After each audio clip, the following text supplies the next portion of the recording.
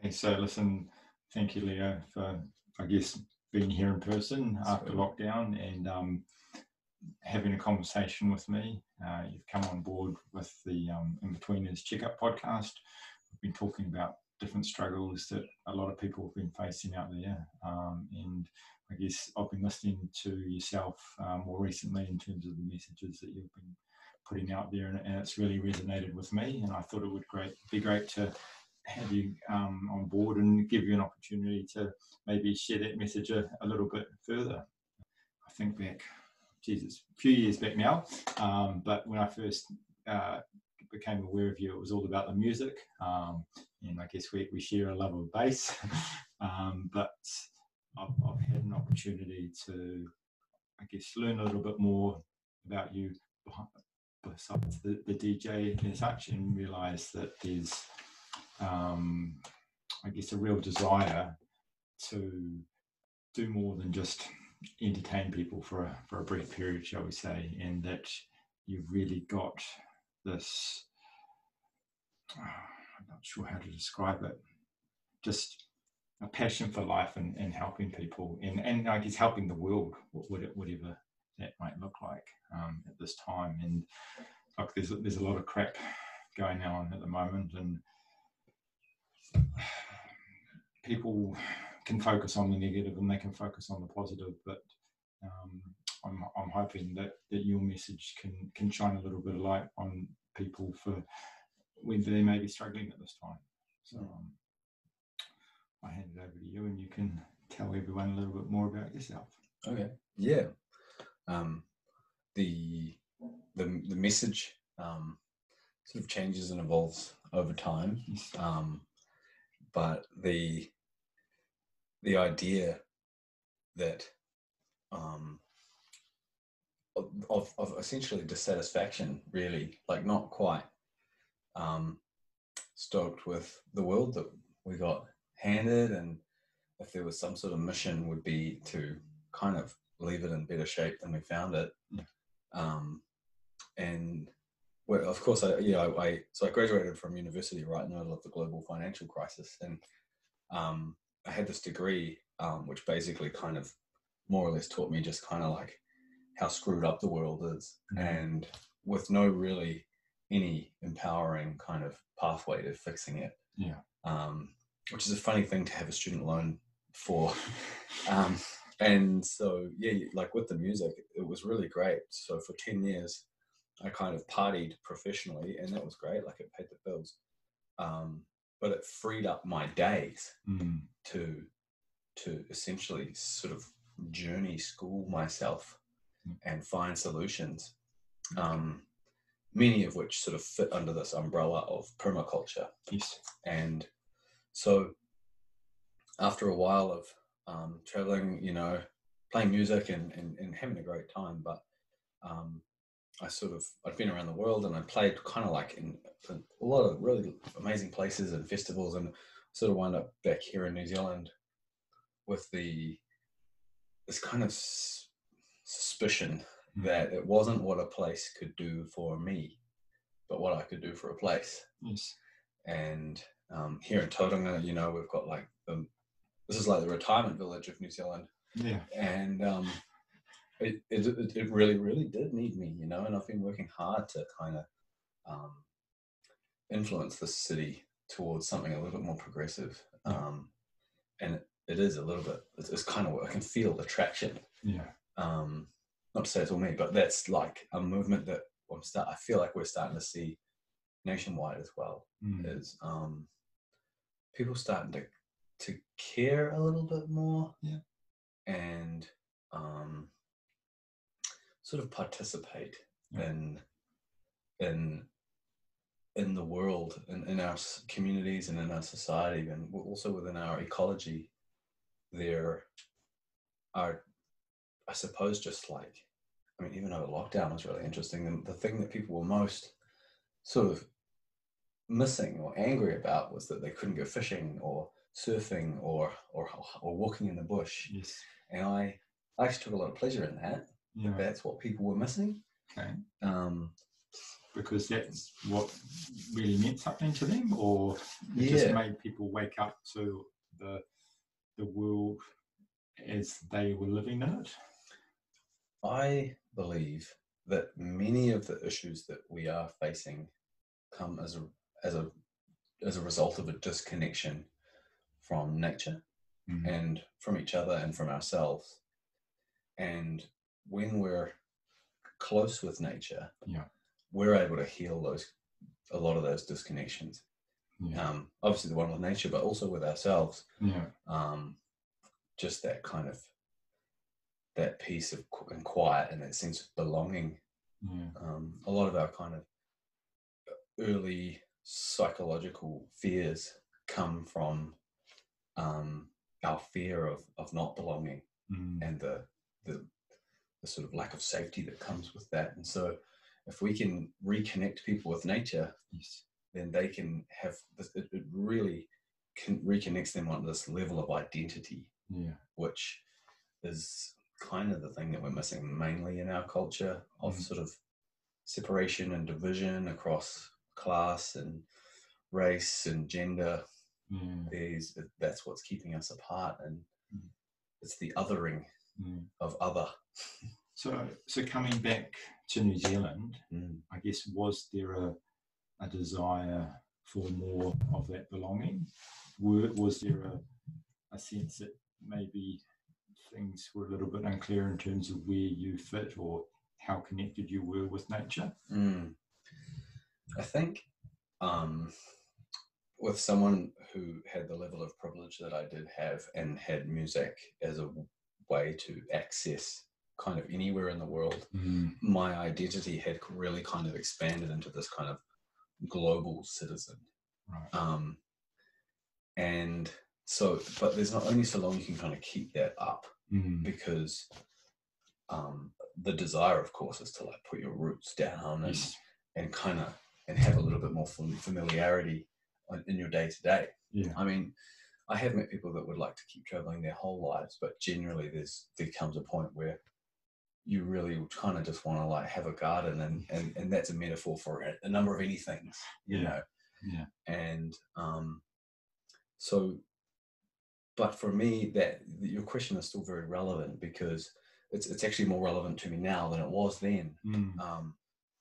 As I have got a real sense of place-based identity here in Aotearoa, and especially in Mount Maunganui. And a line of inquiry I've been taking is, as I discover Te Ao Māori, the world of Māori, and learning the reo, is that I'm not tangata whenua to here, but I'm tangata whenua to somewhere. Where is it?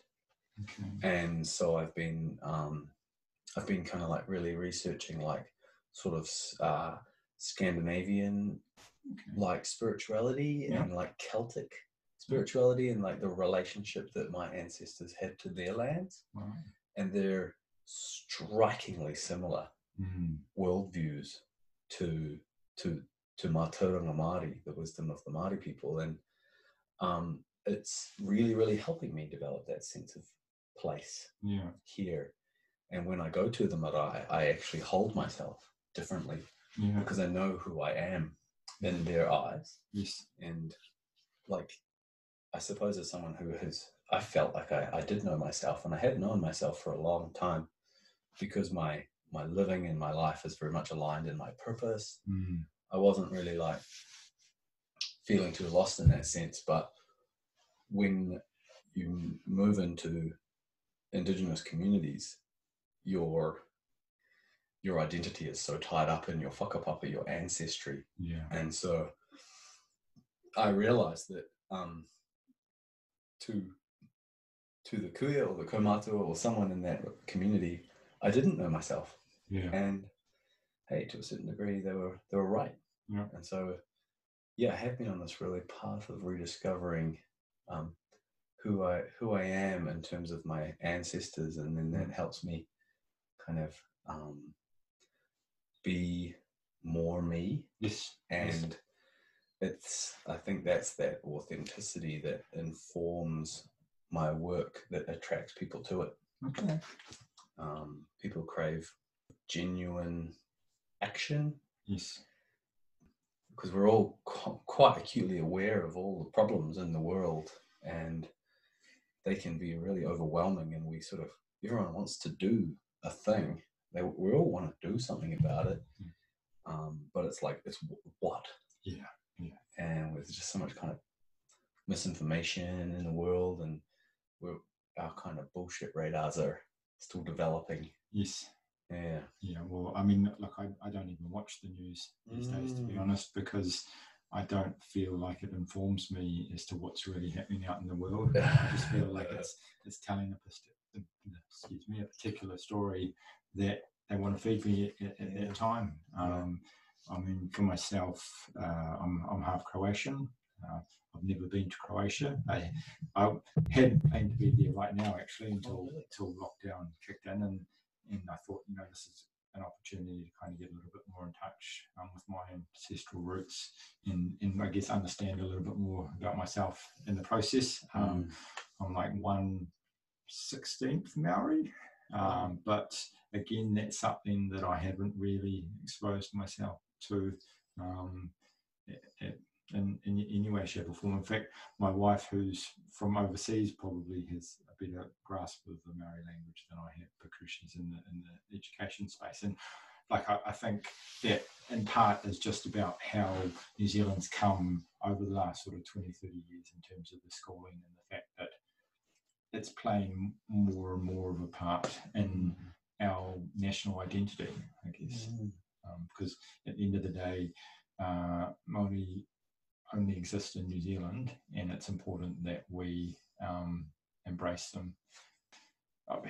I mean, it's important that we embrace everyone, regardless of what race, but I feel that particularly in New Zealand, I guess, because they don't exist elsewhere. Yeah, and it's that level of national identity that is formed from the personal identity, and you don't I wouldn't want people to take away that if they're not connected to their ancestors, then they'll never find out who they are. Yeah. Indeed, in New Zealand, I think it's actually a very common pattern for people's grandfathers or great grandfathers or their more immediate ancestors to have almost kind of shut out that old world and not kept the stories going, because the Industrial Revolution and Europe, especially in that time, that would have been a really stink place to be if you weren't part of that aristocracy or those higher echelons of society in that mercantile class. And I don't really blame my ancestors for not keeping the lineage. Yeah. And so I do feel quite disconnected directly. Yeah. But indirectly, there are aspects of, I think it's important to take into account that many of those countries were colonized as well. So acknowledging that they had been colonized and then trying to reconnect with that pre-colonial existence on that land is potentially how we will reconnect with the pre-colonial existence on this land. Yes. And through that process, we are able to decolonize our minds, ourselves, our communities, and then our country as well. And it's really this process of colonization that people don't quite take into account when they see disproportionate amount of Māori and Pacific Islanders represented in our prisons or our healthcare and things like that. It's one thing that I suppose I've learned is that we as humans, as we form in the world, we are only ever acting from the totality of our experience. Yeah. And so if you're only drawing on essentially a community, a family, that is inherently has prejudice against you, then we're just playing out trauma that has been stored in our psyche over generations. And so, I mean, it's really timely now. We've just come out of COVID-19, and America is freaking out because this big systemic racist prejudice has been revealed in its policing. Yeah. And here we are in New Zealand where the same systemic racism exists, just not to that degree. I suppose it's just not magnified by the fact that people carry firearms. Yeah. And that's a really, I'm pretty glad about that. Me too. But there's a lot of work to be done in terms of familiarizing people with their privilege, especially Pākehā. So yeah, the people with Pākehā means other, and so people that weren't here, who have come here. So that's actually not like a derogatory term. It's just like someone who has come here, and fundamentally, like on a kind of like a state legal level, Pākehā, myself included, and my family are here because of a treaty that was signed with the first people of this land, and that treaty is actually a really reasonable contract. Yeah, it's I truly, like, I was in Wellington, I was in the National Library, and I was reading it, and I was going, this is actually a beautiful vision. Yeah, this is a beautiful vision for a relationship between two people, and the obvious problem is that it just was not honoured, and that contract was broken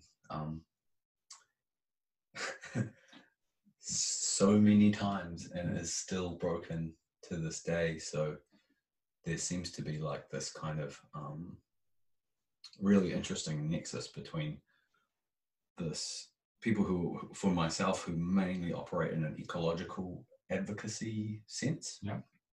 But then there's all these people who are more focusing on social justice. Yes. The Treaty of Waitangi really, actually, if we were to honour that, would provide a lot of answers to some very burning questions in both of those camps. Okay.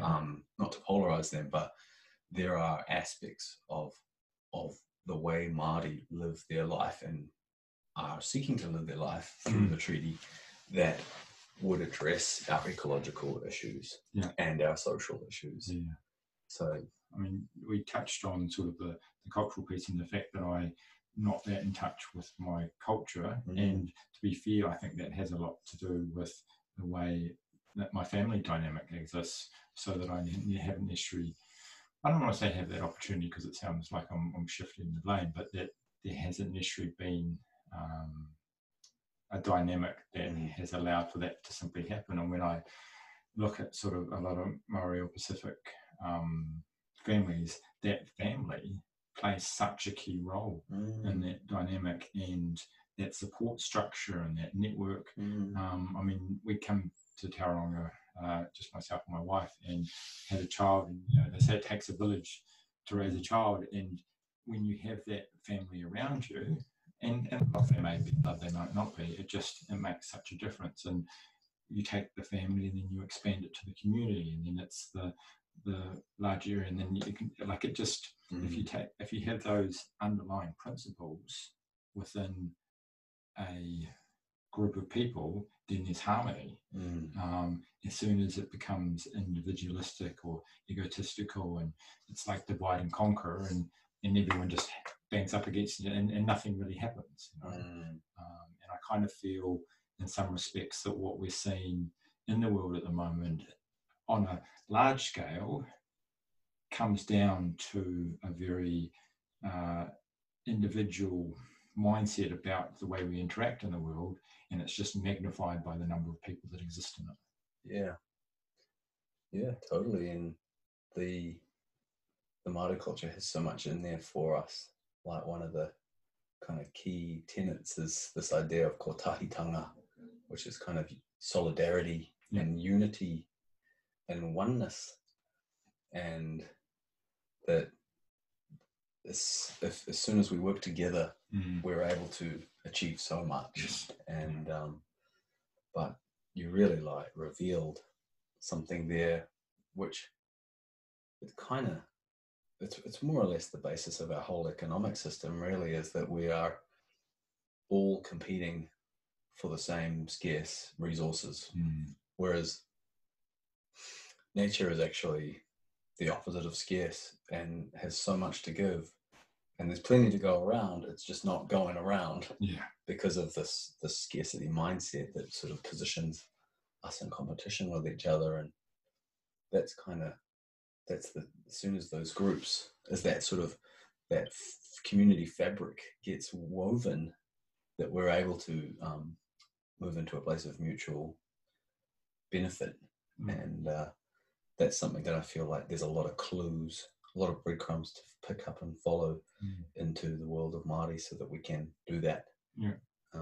So I guess more locally, are you aware of groups that give people that opportunity to kind of come together and connect on that level, or some level that maybe those out there are thinking kind of, I'm just me, what on earth can I do? That have an opportunity to come together with others of a similar or such like that could together en masse make an impact? Yeah, that's a great question, and I'm wary of answering it in terms of me and my preferences, because at this point it's also really important to celebrate our diversity and the resilience that we get from the diversity as well. But really, like, it's like whatever passion that you have, generally, if it moves in the direction of creating more life, then it's generally like a fairly healthy and constructive passion to have.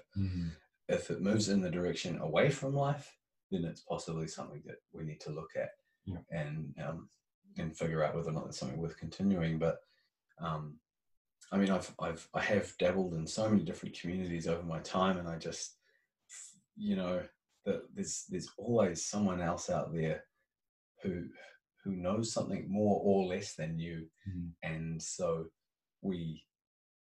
there is always an opportunity to either be the teacher or the learner, and it's important to be both. Absolutely.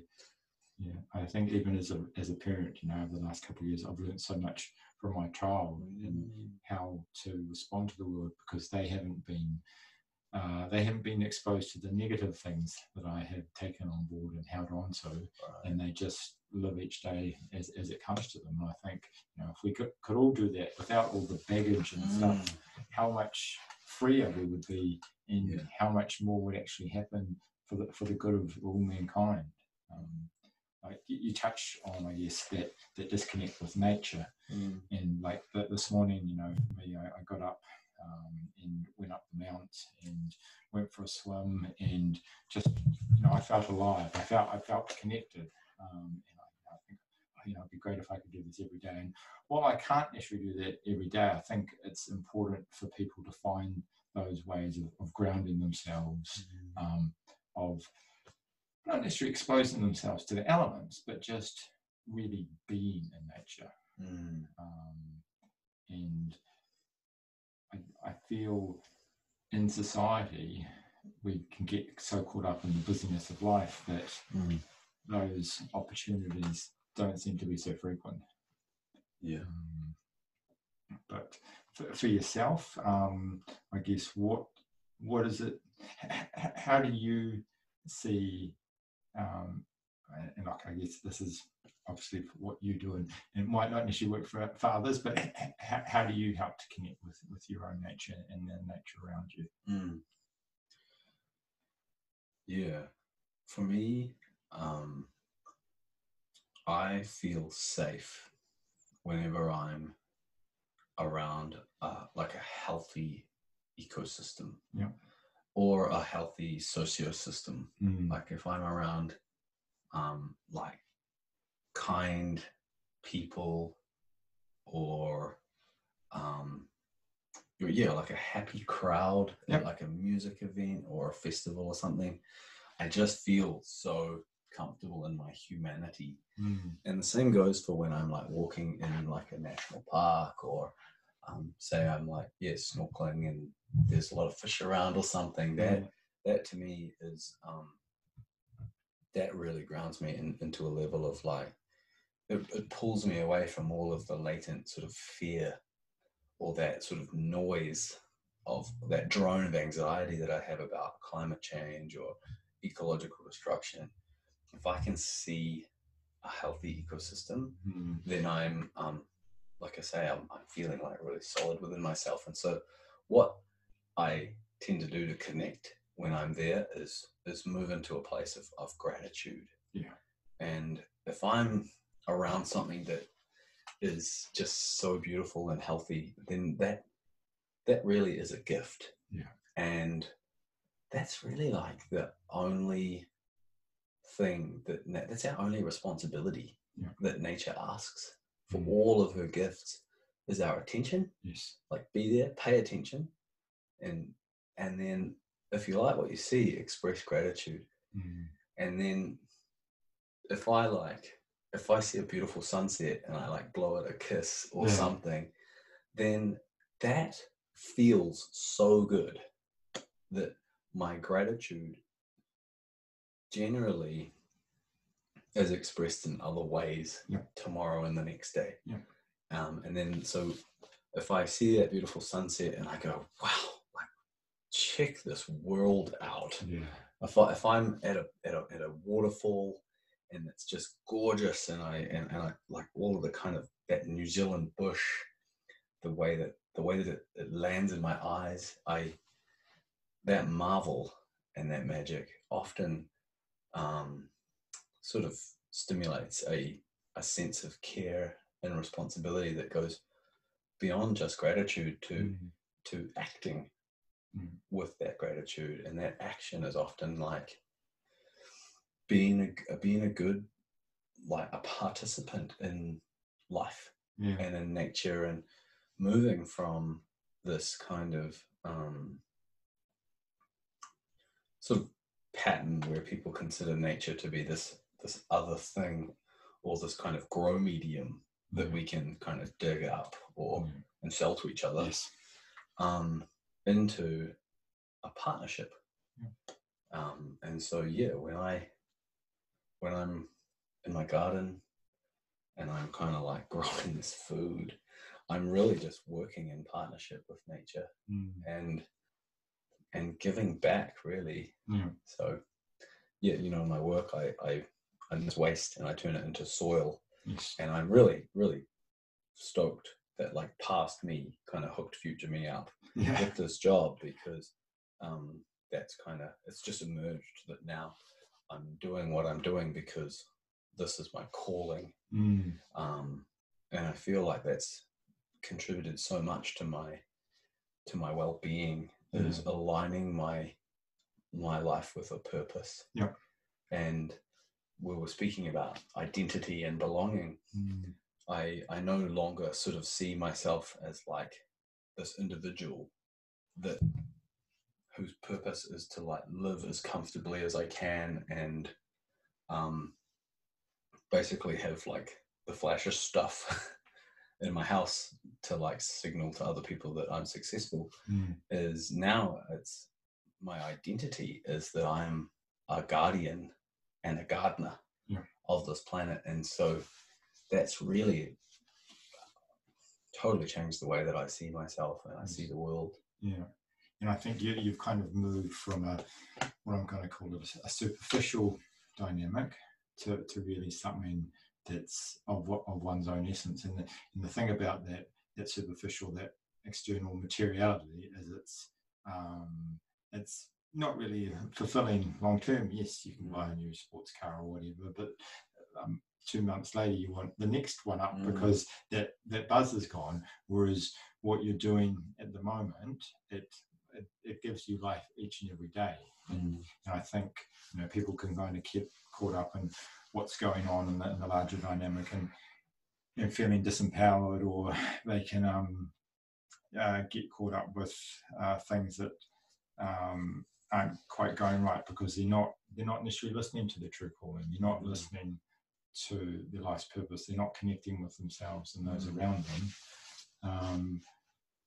and we live in the world that we live in as a result. I guess. I mean, it's very easy to look at the States at the moment and kind of point the finger and stuff, but quite rightly you said, we've got those same issues back here, and us being in New Zealand right now have an opportunity to do something, and together en masse we can make a real impact.